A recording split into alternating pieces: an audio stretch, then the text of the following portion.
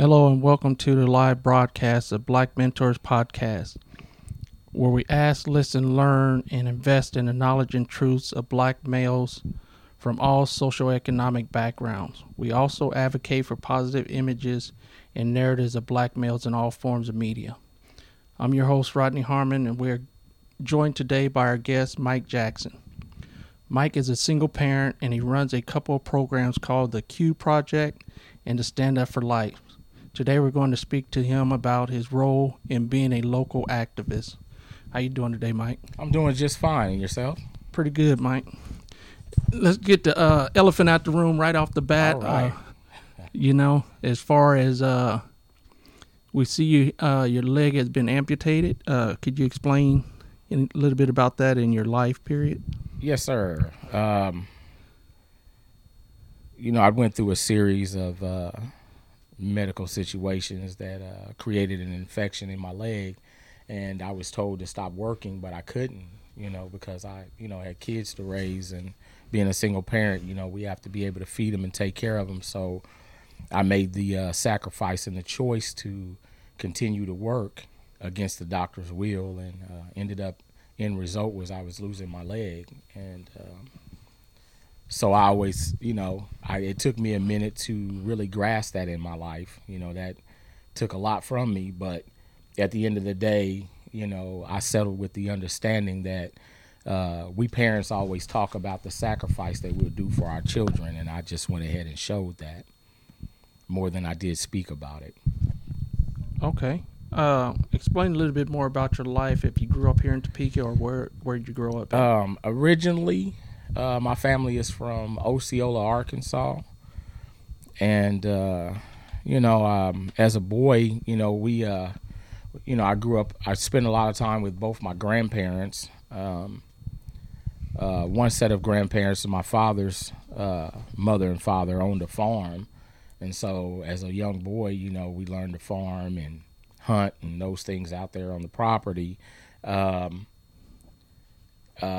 Fast forward, being young, I lost my mother at a young age. We were about 9 years old, and found my mother dead at home from carbon monoxide poisoning. So me and my sisters had to deal with that, to grow up in a world without a mother's love. I'm telling you, it's a heck of a movement. I went from that to, after that, we moved in with my father here out in Topeka, and that's how we got to Topeka. And I've been here the most of my life.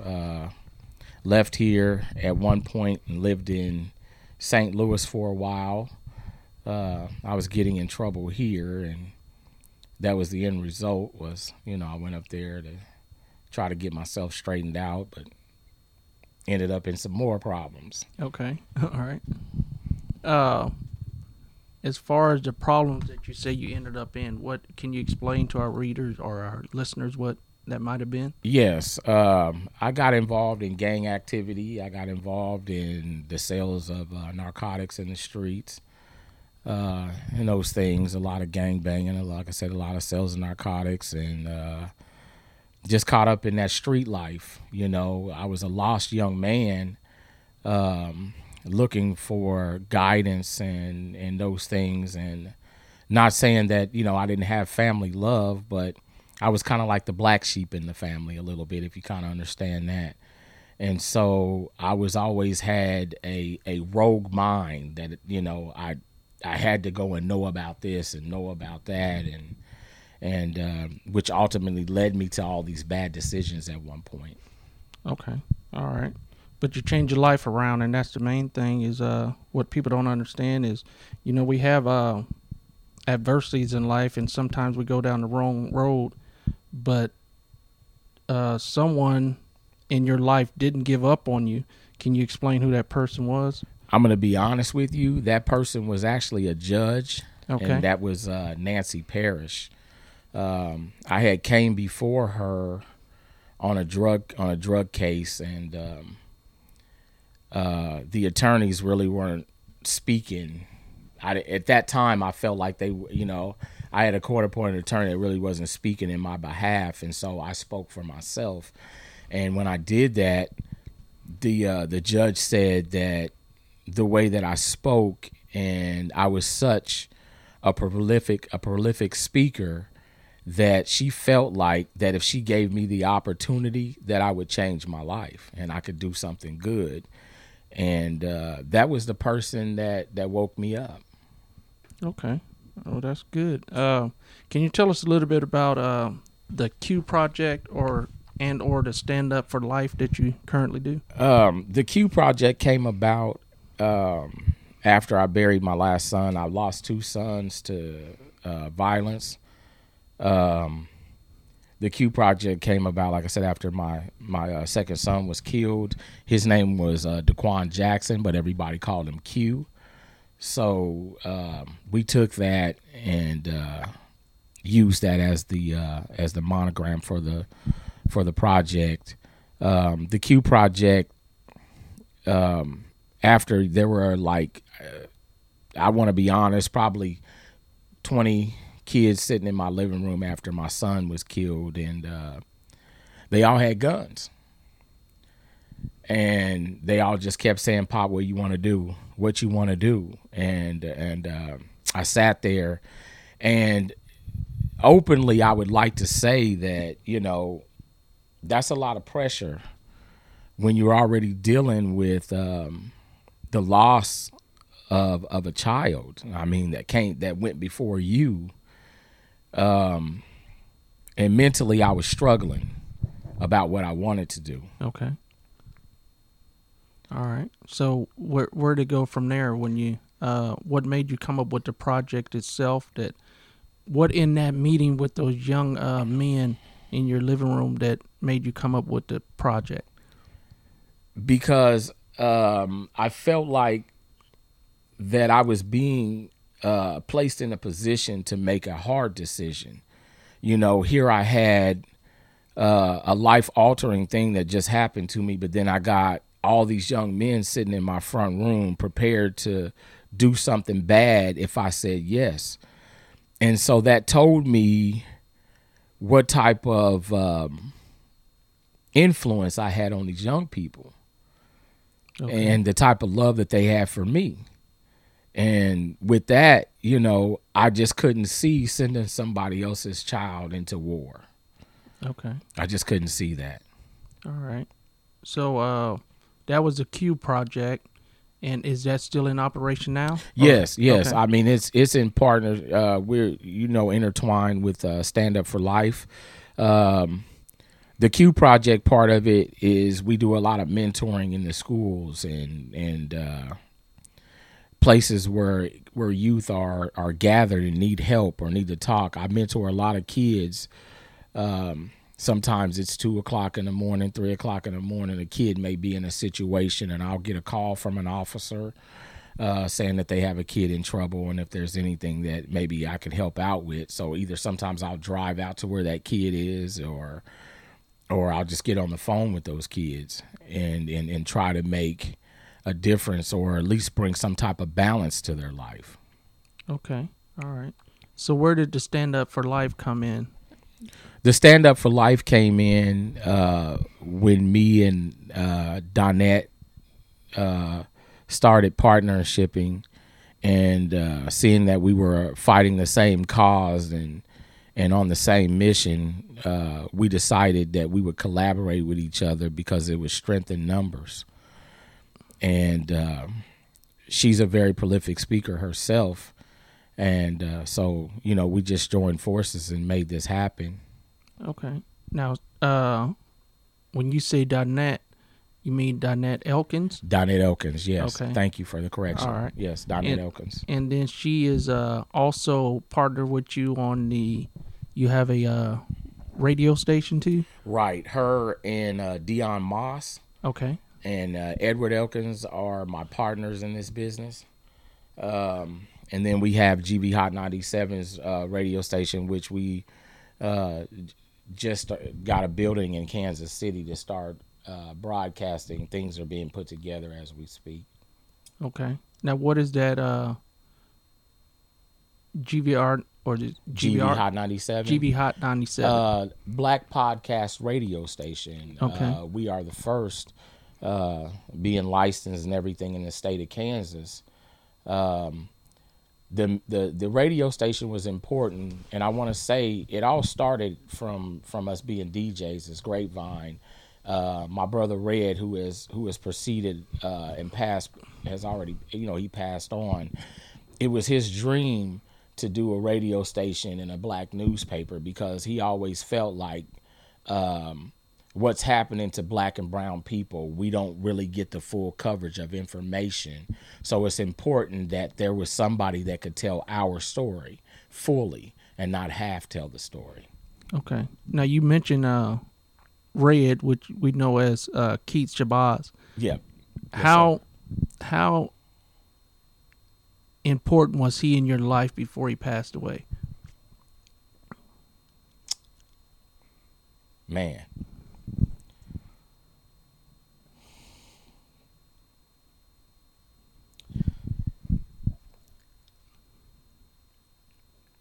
When you pray for change in life,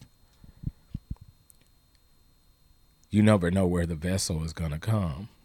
Yes. And I was in a hard spot in my life where everything was towering down when I met Red. And that brother changed my life with the tools that he handed me. He took me to what they called an FOI meeting, which is the Fruit of Islam for the Nation of Islam.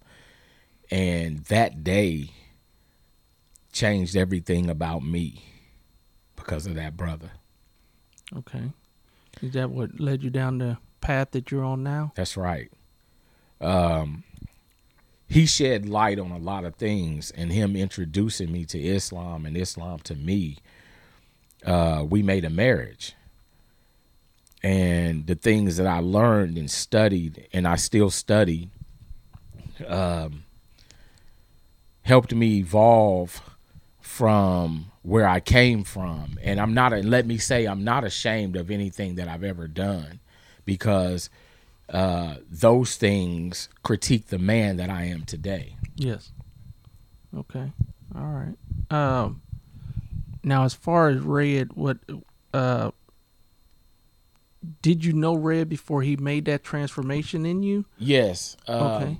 I'm gonna tell you a story. I met Red. We were younger, and Red had a moped. And there was a young lady in the apartment complex I was trying to impress. So I didn't really know Red. I just saw him on the moped, and I said, hey, man, there's this girl right around there. I just want to take her for a couple of rides. Can I just borrow that? And Red just kind of looked at me because we didn't know each other, and he was like, I can respect that. And so, I go around the corner and get the girl on. Long story short, me and her get on. We slide in some sand, and I wreck his moped. Yeah. And I come pushing it back around the corner, and Red's just looking at me, and I said, man, I had a wreck. And I said, man, I don't even know what to say to you. And the brother just said, man, don't worry about it. Hugged me and pushed his moped home. Yeah, that was Red. Yeah, that was Red. Yeah. A lot of people I knew Red from middle school and stuff. That's right. And a lot of people back then didn't understand the Nation of Islam. Right. Right. And Red always had to explain to people what his name meant, what his last name meant to people. Right. And he definitely could explain it to you, what it meant. So Yes. The thing that we both loved and shared all the time about Islam was the fact that the study time, the times when the minister would always say, brothers, don't take for what I say, go research it for yourself. Yes. And then you can find the truth. And when you find the truth, brothers, you have to deal with that. And that was always the love mentality that we had for the nation, because it taught you to not just take a man's word, but to research those things so that you have the facts. Yes. Because most people worry about the dialogue and the gossip. They don't care about the facts. No. The facts changes all the paradigm. It'll change the paradigm when you have the facts. Yes, exactly. And I tell people a lot that a man could bring the message, but he's not the message. That's right. That's right. That's a fact. He That's could right. bring it, but he's not the message. Just I like agree. you said, you need to go and research a little bit on your own. How would you educate the public about the issues of gun violence and what Stand Up for Life actually means? When I come out, I talk to them about family, structure, life, economics. All these things are important because they all play the factor in the violence. If I come from a community where there's no money, there's no jobs and no opportunities, then the only thing that I turn to is what I know, and that's the hustle. Yeah. And in those situations, they create the atmosphere for death. Yeah. And a lot of times I talk to communities, about making sure that they sit with their children and they talk to them about good relationships, bad relationships, and what to do if you're in a situation that you're not really having a lot of understanding or you're having a great problem with before it escalates to something that you can't come back from. And those things are so important, especially touching on family love and structure is the most critical. Yes, exactly. All right. Now, you probably answered this question earlier without even knowing there was going to be without even knowing that I was going to ask this question. Basically, but did you choose to be an activist or were you called to activism? I was called. I honestly believe that I was called to this. Okay. Like I said, when you have self-knowledge of self, then you begin to understand what your mission is in life. And I knew that my position in life is a healer of hearts and minds. So for me to go the direction of an activist was right up the way that it was supposed to be. I know a lot of people say things are happen by accident and those things. I don't believe in that. I believe that it's already written what direction you're supposed to go. Okay. And so it was written for me to be here. All the cards laid, let me sum it up and say this, when you're playing cards, I always tell people that in life, God shuffles the decks and the people deal the cards. Yeah, that's a fact. All right. Like our live went out here. Phone got hot. Okay. But we're going to keep on with this audio section of it. What drives you to be successful in your activism? Wanting to see change and wanting to spread love to my people and wanting them to live. Okay. Now, you mean by spreading love, what do you mean by exactly spreading love? For us when I mean spreading love, when you spread love, my famous words is I want to come out in the community and love on as many people as I can. Because that's what's missing. We spend too much time with these frowns on our faces, yes, and looking at each other in crooked eyes and bad ways, and it's been to our demise for so long that we forget the true pathway to bring us back to each other, back to that village, which is love. And so it's so important for me to get out here and spread that, not just through words, but by example, leading by what I do. Okay. All right. What is the hardest and most honest leadership critique that you have received from your colleagues, like Danette? I would say them having to remind me that I can't always save everything. Yes. Them reminding me of that because I take us personal. Okay. I take all of us personal, and I take our communities personal. Yeah. Now, is that a hard critique to receive at times? It is at times because, you know, like I said, you want to love. All you want to do is just see your people love so much. And when you see envy and hate and you know, the division, it's like it cuts to the core in you. Yes. And you try to figure out, you know, what didn't I do? Yes. Okay. What adversity have you faced in life that made you the person that you are today?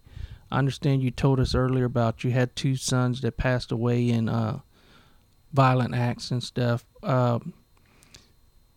If you can, could you basically take us through how you found out about your sons passing away, and what, as men, and especially as black men, we tend not to grieve, you know? So what course would you recommend for a parent to take if they ever find out this information about their kid, and how did your grieving process go? To where did you go to talk to a counselor? Did you talk to, anyone about it besides just family members, or how long did you hold it up before it actually blew up? I could tell you that every day is a new trial. Okay. And every day is a struggle. Okay. People say that time heals all wounds. I tell them they're lying. Yes. That doesn't happen. You know, you just come to a place in your life where you're semi-comfortable with what you know. You know, that my son is okay. My sons are okay. You know, they're in the comfort of God, you know. It took me a while to get there. The only way that I was able to even manage all of this without going to see a counselor and all of those things was I had to seek the highest counsel because he knew best. Yes. And I spent a lot of time in prayer. I spent a lot of time reading and just trying to recondition my mind from a trauma that left me empty. Okay. And I would say to anybody in that position, you know, make sure that you stop and really think about what this message is for you here. Okay. You know, and that was the importance to me, was what was the message to why my sons lost their life? What was the message in that? Okay. And was one of the messages, or was both of the messages, that the Q Project and the Stand Up for Life? Yes. Okay. It's told me we got work to do. All right. Okay. What how do you balance your life between work, family, and speaking up for the community?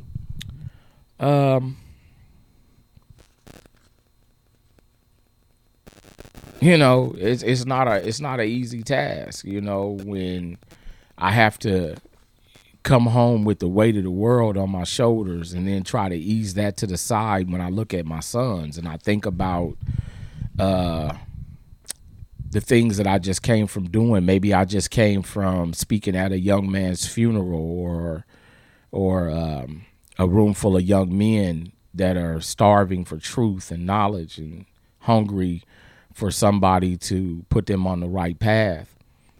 And then I have to come home and deprogram myself and try to figure out what's going on in my home and keep it balanced out too at the same time. It's a job. Yes. Okay. And when you say it's hard, we understand hard is different for every different person, and we understand that almost like a psychiatrist or psychologist, when you go speak to people, you tend to, after your presentation, you have a lot of people that come and talk to you afterwards. Right. And so you basically feel all of that, what they pour into you. Right. You know? So, like you said, when you come home and you have to try to separate that, it's kind of hard to separate some stories that these young men or women just told you, Right. And the stuff that you've been through, and you can almost see where they're about to go because of what you've lived so far. Right. Right. So, what would you tell the young people nowadays dealing with all the stuff that they see on social media and dealing with all the violence toward black men, whether that, I say gun violence, I say police brutality, I say civilian, violence against us, I would say to them, I love you and I appreciate, you standing up even in the absence of us adults that should be walking and shadowing with you. The other side that I want to tell them also is get involved in politics. Okay. Because that makes a lot of changes for us, yes, marching and protesting is good, but we have to march and protest in the right places. And when I say right places, I mean City Hall, capitals. Here in Kansas, it's $50 to lobby. You fill out the application and you pay that $50 and you can go in and sit in on the laws that you want to change. You'll be able to talk to those politicians and those things like that. If and this is what I want young people to understand. Your voice can be heard, but it's a way to do it. It's a way to do it and get a response that you're looking for to help change. I'm so proud of these young people right now for leading the fight that we as adults should have been leading. The kids have made no excuses. They've stand up and took the reins, and which they should. They're the next generation, and we have to worry about them. Okay. All right. Describe your current activism activities, meaning like where to stand up for life. Where are you at right now? Are you in the school systems? Are you in the schools in Kansas City, Topeka area? We are in a mixture of both. Okay. Because I think that when you're doing activism, if you don't reach out to other entities and other organizations, you're really not doing activism, because one man can't solve a problem. Yeah. And, the thing that I love about my team is we're not worried about where our name is and putting our name on something. We're just worried about partnershiping with whoever we can to bring about change. Okay. Like they said back in the day, the village, it's the village. Yeah. And when we all collaborate, we become that village, and we have to stand on that and get back to that. Okay. All right. If you could name one thing as far as the single most important reason for your success, and this probably encompasses all the other questions that I brought up to you earlier, but is there a one thing that encompasses your success, or is there several? I would say the ability to understand and envision. Okay. All right. Now, did you learn that through, I don't know how to put this question. Trial I don't and even error? know. Yeah, trial and error. And I don't even know if it's a trial and error type of question, but I know when I've been dealing with young people years ago, and a lot of young people that get in trouble are usually the leaders. Yep. But they don't have no way to focus that energy towards something that they know is going to make a big difference. Right. So when you were young and you were getting in all that trouble, you were a leader at the time, but you just didn't know how to focus your energy. That's right. So it took that one judge that you said to make you focus that energy towards something. Right. So how would you tell a young person that may be what they consider the class clown in school, how would you speak to them about focusing that same energy toward something that is going to make a difference in not only their life, but in the community's life? I would tell them to to work hard on whatever the craft is that they're trying to bring forward. Okay. You know, a lot of times, you know, young folk, you know, that attention seeking is covering up for something else that they don't know. Yes. Or that they're ashamed of. Yes. And I never believed on building on a person's weakness. I always stand on their strength. Yes. They'll cover their own weaknesses later on, I promise. Yeah. With young people, my biggest thing is always trying to encourage them to embrace whatever the art is that God has blessed them with, you know, because sometimes that, if they focus on those things, whether they're a writer, whether they're a singer or a rapper or an athlete or whatever it is that they're achieving, and they know that they can achieve those goals without feeling ashamed or being embarrassed, you know, you stand up on those things and let that be the gift that changes what's going on in you, and always trust God. Okay. Always trust God. Okay. Now, for the atheists, what would you tell them? Since more than likely, and I ask the pastors this a lot, more than likely they're not believing in God. They're not believing in a higher power. They might believe in a spiritual power, but not so much as a higher power. How would you approach an atheist kid that says that? And same with you, as far as like when someone passes in your life, I think a lot of people question whether or not there is a God and why, you know? So talk to the atheist the way that you came back to God, or not even came back to God, how you question God's motives as far as your son passing away, and then, you know, you actually realizing that there was something else in the message besides that. I would say to them that everything in this world has a natural order. Okay. And in knowing that, then you know that there is a procedure to how you do things. You know, I know that the grass didn't grow by itself, and I know that the sun didn't start by itself. When you look at the evolution of time, and it's said that the world was created out of a trimester of 3 stages of a triple darkness. And when I talk to people that I have spoke with, people that are atheists, and I give them a scenario, it's like something is higher than me and you, because it gave us the opportunity to be able to create and procreate life. Yes. The same way the world was brought into existence is the same trimesters that a child comes through. It comes through 3 stages, and it comes out of a triple stage of darkness, the same way the world was existed.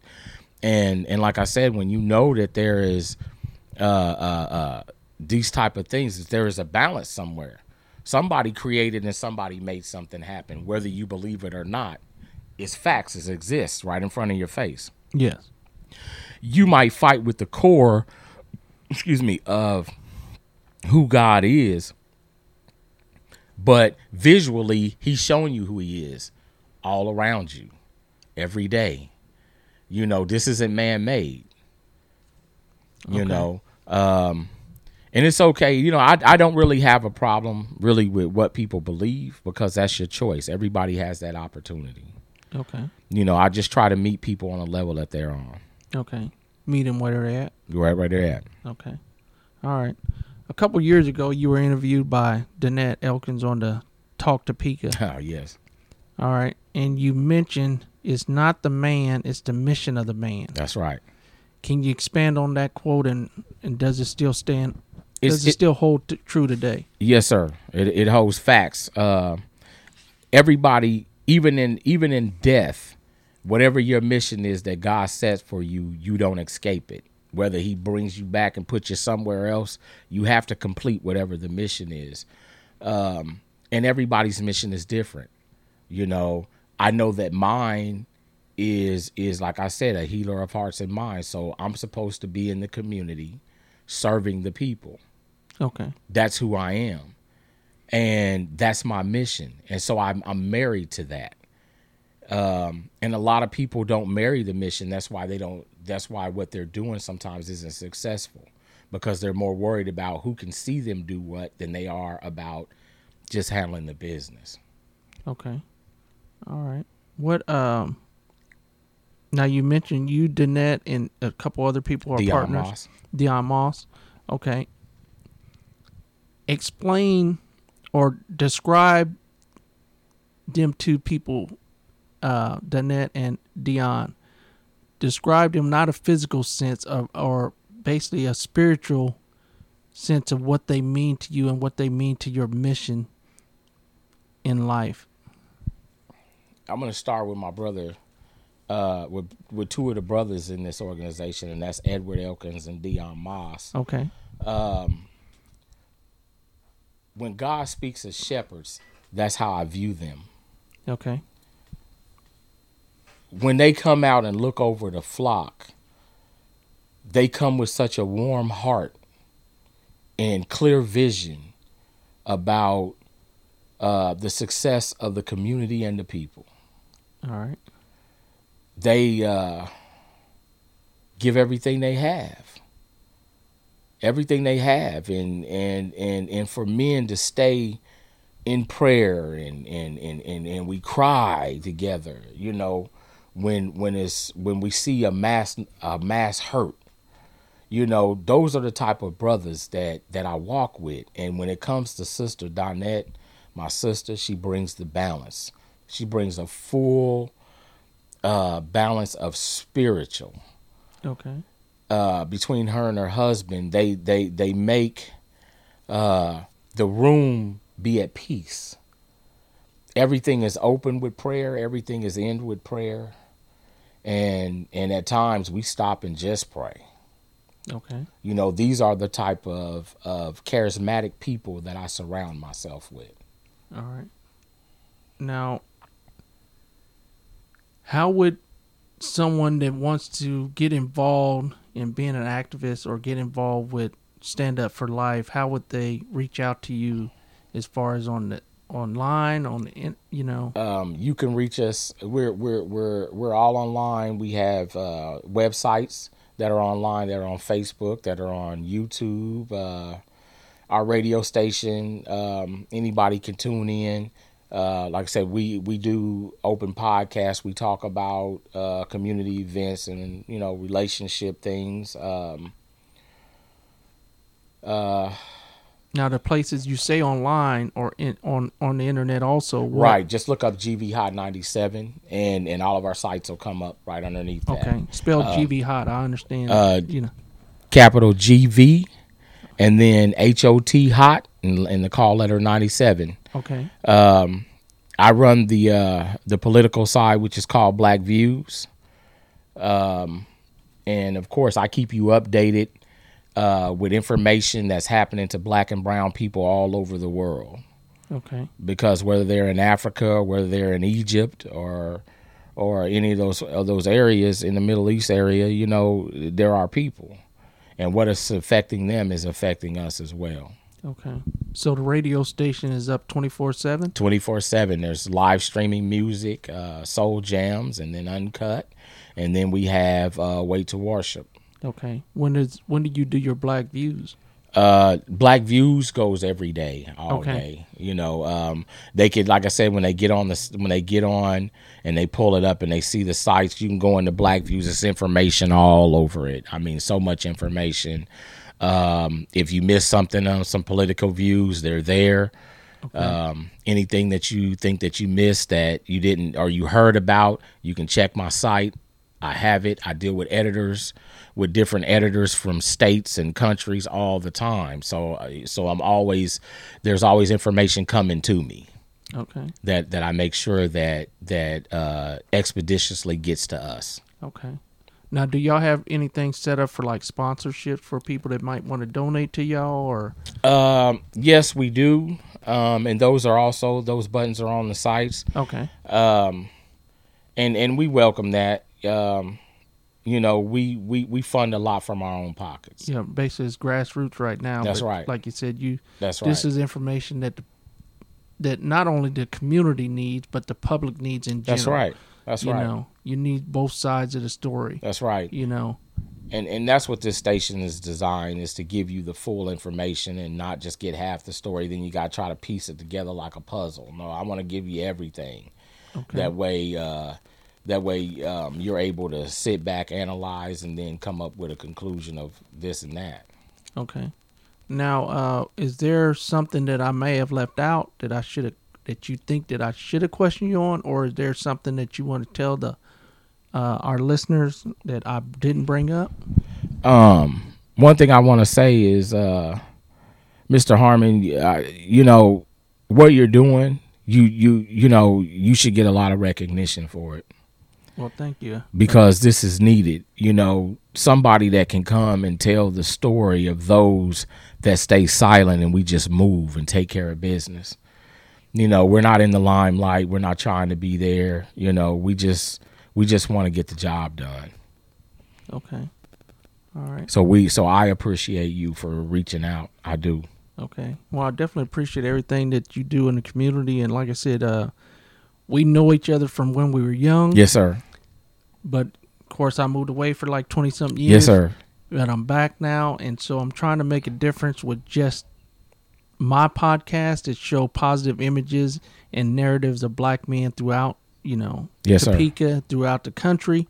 So, like you said, we could see both sides of this story. We could see both sides of that rock that the mainstream media only want to show you one side of it. Right. Right. So I appreciate the respect that you have, and like I said, from me to you, the respect is there on the same way. Thank with you. What y'all have going on with Donette, with her husband, with Dion. Mm-hmm. I'm wishing y'all the best and everything, and I'm definitely going to be following y'all, if not even collaborating with y'all on some different programs. We welcome you to do that. Yeah.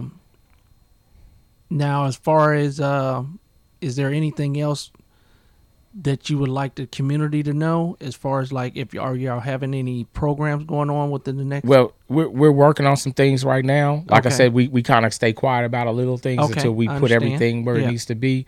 But one thing I want to say to our listeners and community out here is that, I really want you to be more mindful and pay more attention to what's going on around you. This is serious. It isn't just sitting down and talking to your kids about making it home safe at night. It's about talking to you about how to be safe when you're out here, period. Yes. Because with the racial division and things that are happening, it's escalating really high. And people are being really bold. They're saying things, doing things. And we have to be aware. We have to really be aware. And I seen where they were having the blackout. I think that's important. That's something that we need to implement all the time. That's been implemented in Atlanta and most major states for years. Yeah. For years to do the blackout. And it's important because in order to rebuild Black Wall Street, we have to support us. Yes. And, and people don't respect what we do because we don't stand up together to get it done. I love the protests that have been going on in the streets. The only thing that I wanted was I wish that it was more dialogue. I wish that there were more people speaking on deeper facts. Yes. That would change the condition of our community. And I just want to say, when you go out and vote, make sure that the person that you're voting for understands that we don't want to hear what you're talking about anymore. Everything that we want has got to be in writing. Yes. If I'm going to vote for you, I need to see what you're going to do in my community, and I need it in writing. I don't want you to tell me about it. I just want it in writing. That's the stance that we need to be taking as a community. Written form, and that's the only thing you could take to the court. That's the only thing. That's the only thing that'll change our condition, because you think about how many politicians have gotten your vote, and then you go up tomorrow and your community still looks the same. Yes. Because we don't put pressure where pressure belongs. A lot of times we worry more about the presidency when we have no control over that, when we need to be more focused on who sits on our city council and who's sitting in our judging chambers. Yeah. Those are important. Yeah. Those facts change everything. Yeah. Local so yeah. Stuff. So we have to get involved. Please get involved. Don't sit at home scared and to live in fear, because if you do, that's your God. That's your new God. And the new God now is fear. Yes. You know, people are scared, and I understand. I do totally. But, you know, if you trust God, you can't walk in this world punctified. I'm just being honest. Yeah, I understand. Okay. Okay, last question. We always do a closeout question. Yes, sir. And if you could put a billboard up in any city, where would you put it, and what would it say? I would put it, and I want to say this, I would put it in Baton Rouge, Louisiana. I had the pleasure of going there to speak to some youth at a youth summit, and I've never seen in my lifetime the amount of death that's in the air and in the eyes of young people. That billboard would be there, and I would put, take the time to talk to your brother and love him just a little bit more. And black lives do matter. I just hope they matter to black people too. Okay. All right. Well, we'd like to thank you, Mike, for joining us today. I thank you. Appreciate all that you've done and appreciate everything you're doing for the community. And once again, give us a couple of your social media sites that, you know, our listeners can, you know, join in or like I said, support you in any way we can, either financial support or, you know, just to reach out and see if you need volunteers every once in a while. And we do. Like I said, Google and click on to Stand Up for Life. Just Stand Up for Life, 4. Stand Up, 4, Life. Okay. And then the Q Project and anything you want to know about GV Hot 97, put that right in your Google box. It's there. You can find us on Spotify. You can find us on iHeart. Okay. So we appreciate the support, and we appreciate the following base and the people that stand up for what we do, and those that stand up for life. We thank you. All right. Thank you, sir. Well, that's all for today's episode of Black Mentors, a production of Voiceland Media, LLC. Thanks for listening. Thank you to Mike Jackson for joining me today. Make sure you join us here every Wednesday as we ask, listen, learn, and invest in the knowledge and truths of black males from all socioeconomic backgrounds. Make sure you follow us on Facebook and Instagram. Please subscribe to the podcast on Anchor.fm, Spotify, Apple Podcasts, Google Podcasts, and stay tuned for a new episode every Wednesday.